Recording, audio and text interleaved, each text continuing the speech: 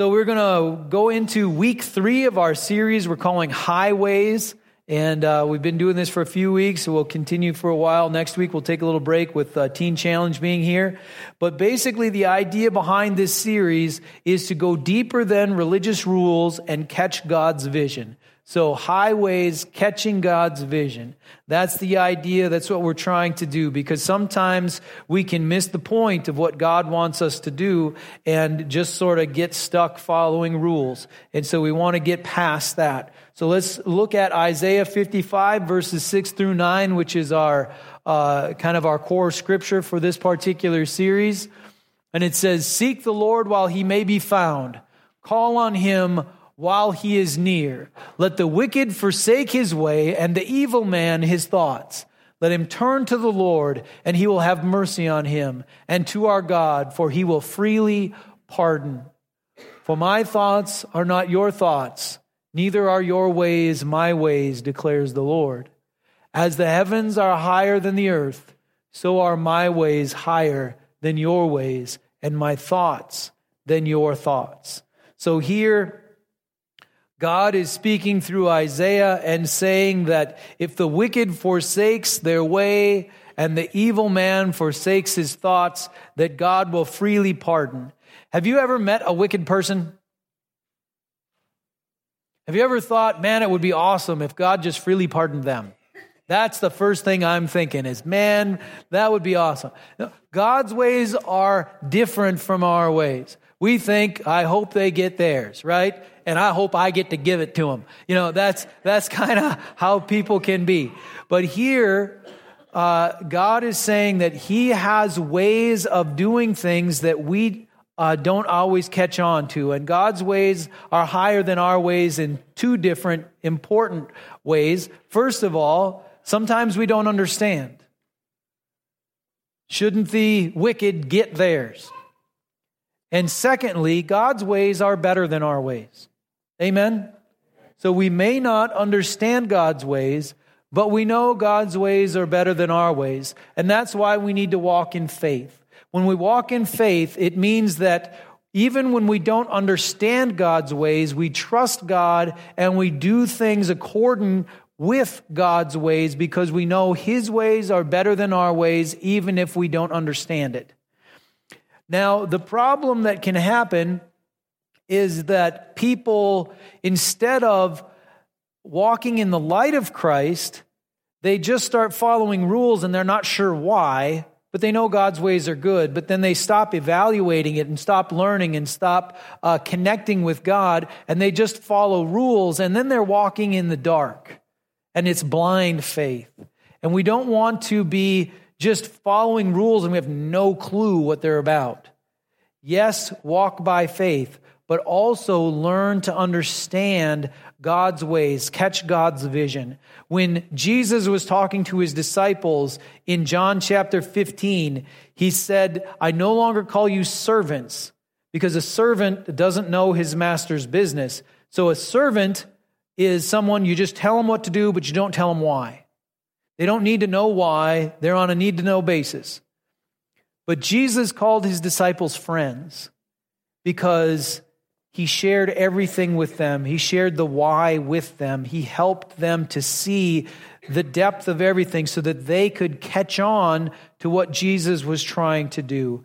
And that's where we want to get, to that friend of God place where we get God's ways. We catch on to what he's trying to do rather than just resist various rules and sometimes follow them. We want to get an idea of what God is trying to do.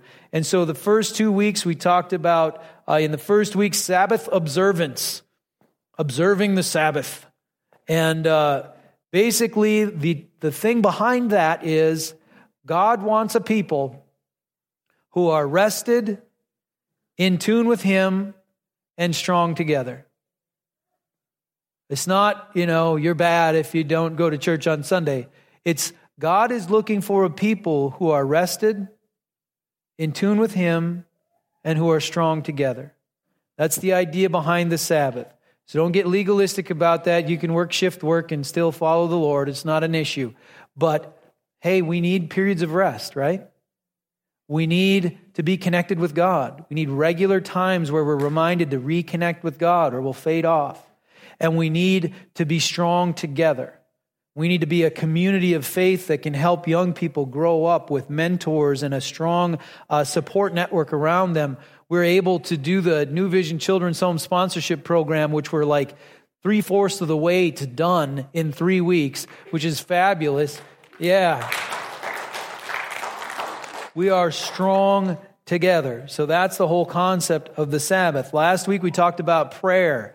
And, you can see prayer as, well, I know I'm supposed to, but I don't really, all that sort of thing. But here's the deal. Prayer is rich and deep. Prayer is powerful. There are many different types of prayer. Worship is a type of prayer. There's prayers of blessings like we did with the baby dedications earlier today. There's all kinds of different types of prayers. It's not just begging God for stuff, but there's listening prayers, asking for wisdom. There's, all the way into like prophetic prayers and connecting with God in as Paul said in 1 Corinthians 13, in the tongues of men and of angels, and just connecting in such powerful ways. There's a depth and a richness to prayer that we need to grab hold of, or we're missing something significant. And prayer is our primary way of connecting with God. If we don't develop a strong prayer life, our walk with God is going to be distant compared to what it is when we connect in prayer. And then, of course, prayer actually does change things. Did you know prayer actually does change things? You may have to fight for a while. You may have to keep going. You may have to learn to reorient your thought processes because you're praying for the wrong thing. If your initiation with prayer is asking God for stuff, you need to have worshipful prayers. You need to have submitting prayers, honoring God prayers. Then God will start to show you better how to pray, because if you're asking amiss, you're not going to receive anyway. So, but we need to be able to pray so that this world changes. And so prayer does change things. And if we want to be agents of change that are connected with God and who have a rich, deep experience with God and the power of God, we must be people of prayer. This week, we're going to talk about sharing your faith, basically evangelism. So let's pray. We'll get into new material. Is it cold in here? I should never ask that question. Is it 70? Are we set at 70? It's 70, all right. I should never ask that question because everybody has a different answer. I feel a little cool. So, we're cool. Yeah. But we're just going to have to deal with that. All right. Let's pray. We'll get into new material here this morning. So, Heavenly Father, thank you for this day. Thank you, Lord, for this time that we have together. Lord, I pray that you would bless this time, that you would help us to grab hold of some things and see things deeper than what we've seen them before, have a broader perspective, and to grab hold of your vision and your purpose, Lord, not just know that we're supposed to do certain things, but get it in a deeper way. So, Lord, each one of us is going through different things, and Lord, I know that we need different things from you. And Father, I can't do a bunch of different things at the same time, but you can do different things in our hearts all at the same time. So I ask you to do that. Touch us each one with your Holy Spirit in the way that we need to be reached by you so that we can take a step forward this morning in believing in you better and serving you better and being more effective for your kingdom. So Lord, bless our time. In Jesus' name I pray. Amen. Amen. So, let's talk about the obligation of sharing your faith. I thought this would be good. It's fishing opener weekend, Fishers of Men. It's Mother's Day. There's the new life, in Christ, being born again, all that. I thought, this is a real good opportunity. So I'll tie it into that. So it's maybe a little shaky, but it's an important concept. How many people know it's significant for the believer to share their faith in Christ with other people? That's an important piece of the puzzle. Now, We know it's important, but isn't it awkward? Sometimes awkward and also ineffective. Have you had awkward, ineffective sharing your faith moments? Or like not even done anything because you can tell this is just going to be awkward and ineffective. So when I was a newer Christian, the sharing your faith thing was hammered in hard. I don't think it's hammered in as hard in today's world, but you felt bad. I mean, if you went a day without sharing your faith with somebody, you felt like you were doing something wrong, And it got to be something that I think was a little bit, it was pressure, and that's kind of got that legalistic feel to it, and it could get to be just a mess. And so how do we see the obligation of sharing our faith and advancing the kingdom, the greater message of evangelism? How do we see that? How do we experience that? What's the most effective strategy for doing that? And I think it's a lot more important to live for Christ than it is to talk about the Lord, especially if you're not living for Christ. One of the things I like to say is people in Cloquet don't need to hear about Jesus. They need to be shown. We must live it out. It's one thing to talk about Jesus, but if we are not doing the things that Jesus calls us to, we're not living the life, what do we have to share? Jesus makes lots of demands on people, and there's purposes behind it. And when we can grab hold of the abundant life in Christ, if we can grab hold of the freedom and the power of walking with Jesus, and people see that, they're going to want to come in just automatically. But if instead we're full of condemnation and shame, and we're not doing very well anyway, and we hate everybody that we meet, and then we tell them they should love Jesus, it's just not going to work. That's just a disaster.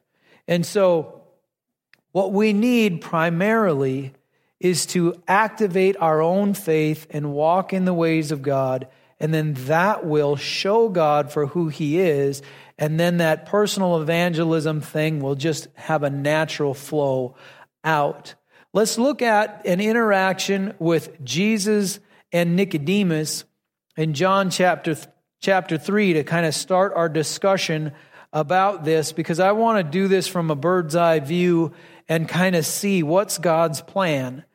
Years ago, when we moved to Cloquet, I was praying, my daily prayer was, God, what do you want me to do? And it started to grow stale. You ever prayed a certain way and then it grows stale? And it just wasn't helpful. And I thought, well, I must be not quite doing this right. And so then I started to pray differently. And I prayed, Lord, what do you want to do? And what's my role in that? Lord, what do you want to do in Cloquet? What do you want to do between the different churches in Cloquet? And what's my role? What do you want to do at Good Hope Church? And what's my role in that? What do you want to do, Lord, in my family? And what's my role in that? And it began to give me much more clarity as I sought what God wanted to do, and then just to see how do I fit in on that. And so let's get a picture of what does God want to do with that person you may need to talk to. What does God want to do with them? And then what's your role? Let's go to John chapter 3, starting in verse 1. Now there was a man of the Pharisees named Nicodemus, a member of the Jewish ruling council. So Pharisees were highly disciplined, very legalistic followers of God. In the Jewish tradition, they were top-notch people. And Nicodemus was a top-level Pharisee because he's a member of the Jewish ruling council. He is rocking religion. He's getting the job done. Okay, so Nicodemus is a top-level guy. Verse 2, Nicodemus came to Jesus at night and said, Rabbi, we know you are a teacher who has come from God, for no one could perform the miraculous signs you are doing if God were not with him. So Nicodemus approaches Jesus and gives him a very nice greeting. We know you're from God. You are doing wonderful things that are happening through God. And he's expressing his appreciation of what Jesus is doing, and he's coming to Jesus. Now, if somebody came to you and said a nice compliment like that, what might your response be? Thank you, I appreciate that, that's very kind of you. Something along those lines. What does Jesus say? Verse 3. In reply, Jesus declared, I tell you the truth, no one can see the kingdom of God unless he is born again. It seems like an interesting thing to say in response, because it even says in reply.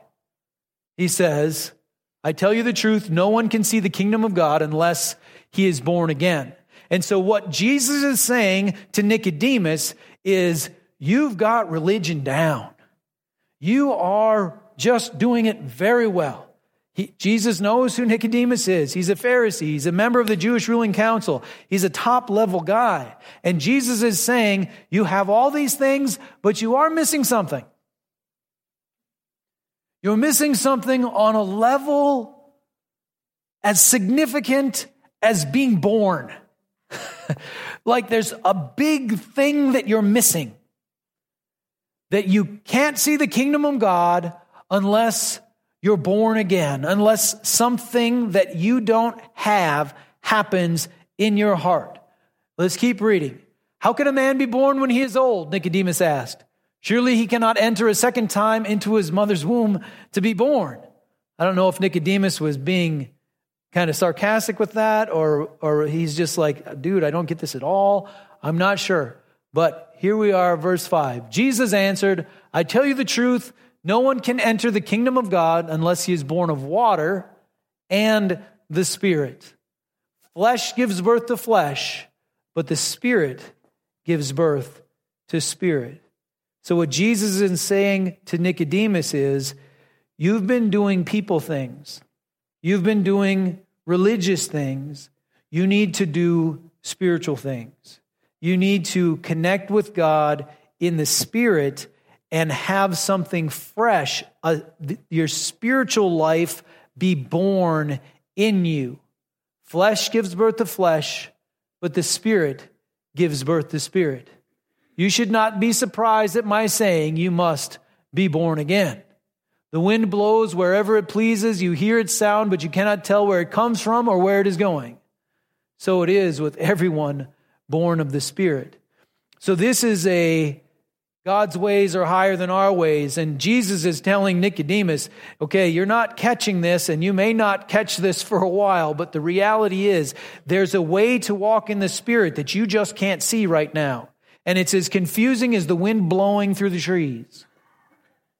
But it's real. And I believe Jesus is saying to Nicodemus, you can have this. Verse 9. How can this be? Nicodemus asked. You are Israel's teacher, said Jesus, and do you not understand these things? I tell you the truth. We speak of what we know and we testify to what we have seen, but still you people do not accept our testimony. I have spoken to you of earthly things and you do not believe. How then will you believe if I speak of heavenly things? No one has ever gone into heaven except the one who came from heaven, the Son of Man. So that's Jesus referring to himself. Verse 14. Just as Moses lifted up the snake in the desert, so the Son of Man must be lifted up.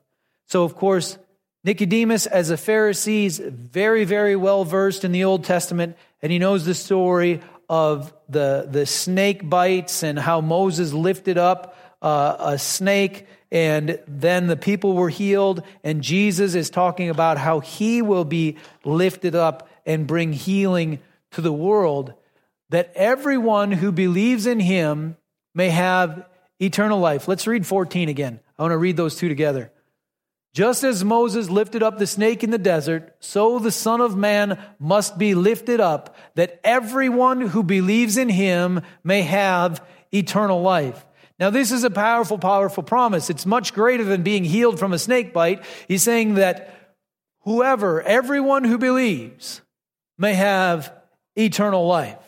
And then John 3:16, powerful, powerful verse. For God so loved the world that he gave his one and only Son, that whoever believes in him shall not perish, but have eternal life. For God did not send his Son into the world to condemn the world, but to save the world through him.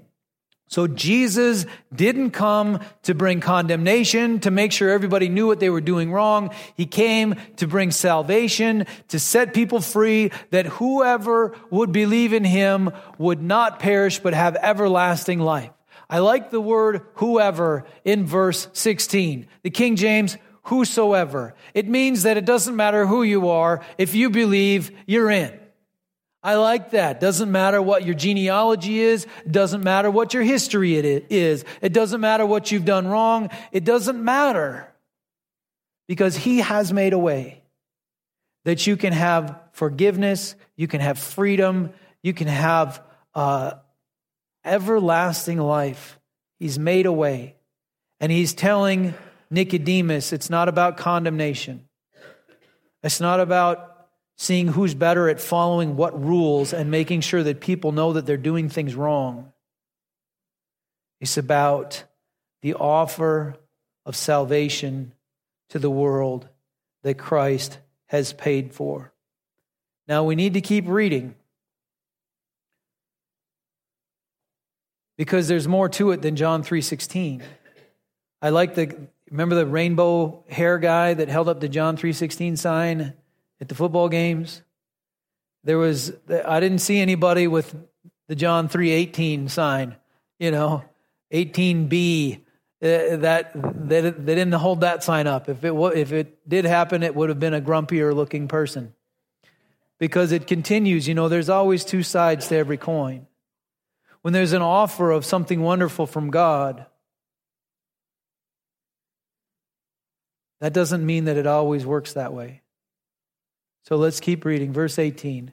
Whoever believes in him is not condemned, but whoever does not believe stands condemned already, because he has not believed in the name of God's one and only Son. So here, Jesus is saying that this wonderful, incredible offer is made to all of mankind. Anyone who would believe can come in, but not everyone will. There are two destinies for individual people. There are those who receive everlasting life through faith in Christ, and there are those who receive condemnation.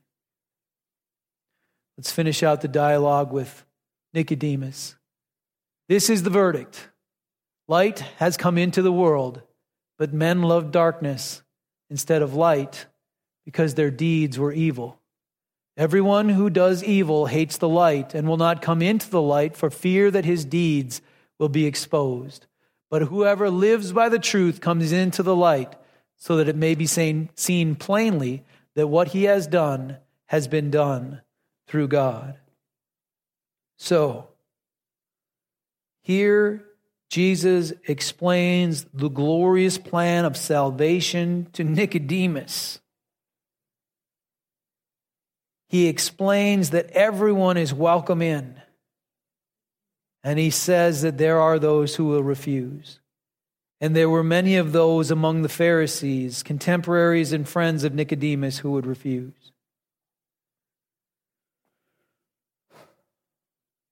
It isn't popular in today's world, but the reality is not everybody wins. It's not popular in today's world, but the reality is not everyone receives salvation from God. Not everyone receives of the gift of God. Not everyone benefits from the cross. There are those who lose. Jesus described it this way in Matthew chapter 7. Starting in verse 13, Jesus says, "Enter through the narrow gate, for wide is the gate and broad is the road that leads to destruction, and many enter through it. But small is the gate and narrow the road that leads to life, and only a few find it." We want to grab hold of the truth of God, and we want to love people enough to want them to grab hold of the truth of God. When I was a new believer, I didn't come from Christian circles, and so understanding the two destinies was a very painful thing for me to look at. Because people I know and I love have rejected Christ. As I'm sure that's true for everyone. People we know and we love, wonderful people, tremendous people, fantastic people that were created for everlasting life, have pushed God aside. And it, for me, was a crushing experience to recognize this. And when I got to Romans chapter 9 and read Paul's account of how he felt, I connected with it in a powerful way. Romans 9, starting in verse 1, the Apostle Paul says, I speak the truth in Christ, I am not lying. My conscience confirms it in the Holy Spirit. I have great sorrow and unceasing anguish in my heart. What could be consuming Paul to this extent, to where he would say he has great sorrow and unceasing anguish? Now, are we to be people who walk in the peace of God that passes all understanding? The joy of the Lord is our strength. And we're living abundant life and we're just all happy and excited about stuff. But there are things that we see in this world that hurt us too. And so we can acknowledge that and be very real, just as in the scriptures, Paul acknowledges to the people in Rome that he is hurting. Why? Verse 3, for I could wish that I myself were cursed and cut off from Christ for the sake of my brothers, those of my own race. So Paul sees his friends, his contemporaries, the ones he went to Bible school with, who rejected Christ, and he is broken. He is hurting because he knows the gift that is waiting for them, and he sees that they are rejecting it, and he is broken. He loves them, and he wants to reach out to them. And this is the heart of God for broken people. This is the heart of God for people who are away from Christ, away from God, is to bring them in. And Paul's heart was broken for them.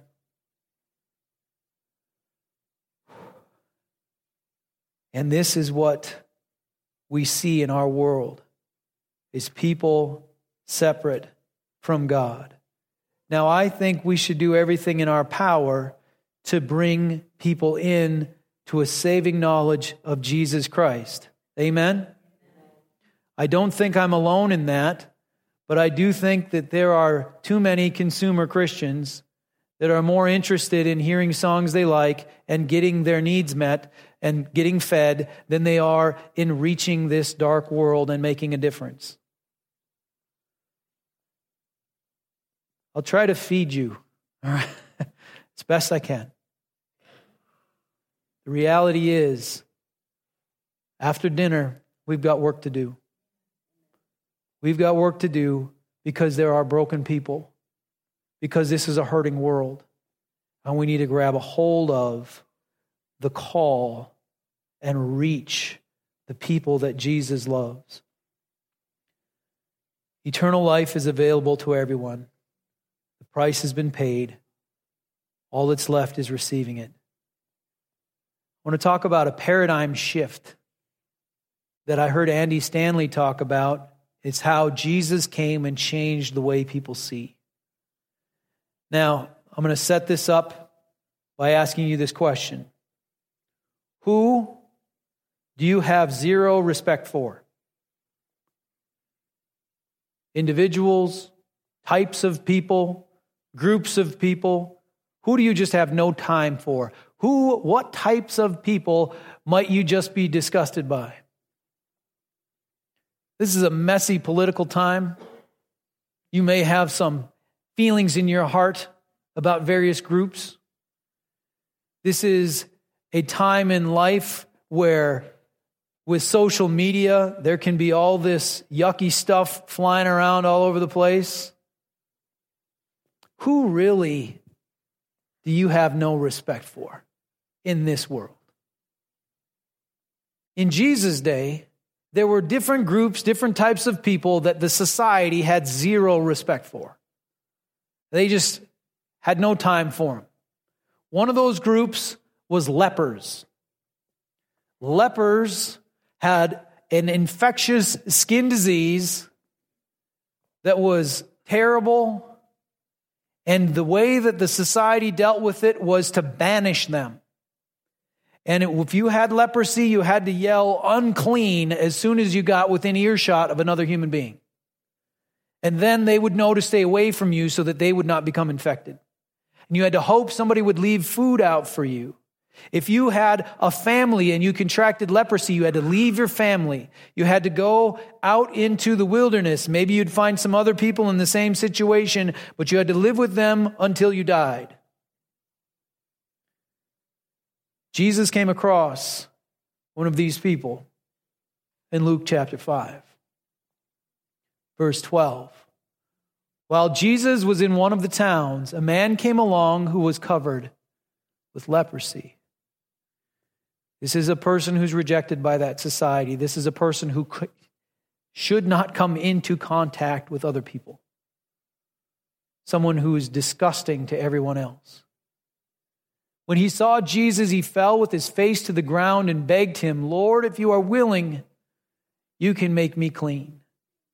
This man had hope in Christ. He broke the rules. He didn't yell unclean. He snuck up on them, because if he hadn't, everybody just scattered. And he says, "If you're willing, you can make me clean. I know you can do it. Where's your heart?" Verse 13. Jesus reached out his hand and touched the man. "I am willing," he said. "Be clean." And immediately the leprosy left him. Jesus reached out his hand and touched him. This was also against the rules, because this is an infectious disease. But let me tell you something about our Messiah, about the Christ, about our Lord. His holiness will not be tainted by our unworthiness. When we come into relationship with him, we don't infect him, but he pushes darkness out of us. And he reached out and touched the leper, showing that he was not disgusted by this man, that he was not rejecting this man, but he had compassion and love for him, and he set him free. Another group of people that were hated in that day was tax collectors. Tax collectors were basically business cheats. They would rip you off. Apparently, they didn't get paid very much. They were sort of like soldiers. Soldiers didn't get paid very much. They would extort money. Tax collectors, from what I understand in the day, were worse than that. And so they would lie to people, and they would take more than what they were supposed to take in taxes. And if people didn't go along with it, very corrupt, they'd have them thrown in prison, different things like that. It was a corrupt system, and the tax collectors were hated. Matthew chapter 9, verse 9. As Jesus went on from there, he saw a man named Matthew sitting at the tax collector's booth. So this is written by Matthew, and it is that Matthew. As Jesus went on from there, so he could have written, he saw me sitting at the tax collector's booth. "Follow me," Jesus told him. And Matthew got up and followed him. Matthew was sitting at the tax collector's booth when Jesus called him. He was actively participating in tax collecting at the moment that Jesus called him. It wasn't after hours. It wasn't that Matthew was like, "Yeah, I know I shouldn't be doing that," but it was in the middle of it. "Come on," he says to Matthew. While Jesus was having dinner at Matthew's house, so now Jesus goes to dinner with Matthew, the hated Matthew. And back then, eating with someone was very significant. It had a message. If I eat with you, I accept you. I'm on your team if we eat together. If we're not on the same team, I refuse to eat with you. It was a message. While Jesus was having dinner at Matthew's house, many tax collectors and sinners came and ate with him and his disciples. So the wrong crowd was there. When the Pharisees saw this, they asked his disciples, "Why does your teacher eat with tax collectors and sinners? I thought he was a holy man. I thought he was a man of God, and he's eating with these rotten people?" Verse 12. On hearing this, Jesus said, "It is not the healthy who need a doctor, but the sick. But go and learn what this means. I desire mercy, not sacrifice. For I have not come to call the righteous, but sinners. I desire mercy, not sacrifice." Jesus wants our hearts, not behaviors, just religious rituals. He wants our hearts to be hearts of mercy, to care about people like he cares about. And he says, "I have not come to call the righteous, but sinners." Let me ask you this question. How many righteous people are there out there? All have sinned and fallen short of the glory of God. It's only Christ himself. So this is self-righteous. He hasn't come to call the self-righteous because they, of course, will refuse him. But those who know the need will receive. So Jesus reaches out his hand and touches a leper, a hated group in the day, a disgusting group in the day. He calls a tax collector from the tax collector's booth and then goes, eats with him and all his friends, who are all these bad people. And he's proclaiming, "These are the ones I'm here for. These are the ones I accept. These are the ones I love. These are the ones I'm bringing in." Jesus did not reject the sinner. He was not disgusted by the leper. He befriended and helped them. And of course, who are you and I other than cleansed sinners and lepers ourselves? Amen? So when we see the people that we don't like, we're looking at the leper of Jesus' day. We're looking at the sinner of Jesus' day. And we must recognize that Jesus' heart breaks for them. We must reach out with the love of God. I'm going to invite the prayer teams up. We're going to close here in just a minute.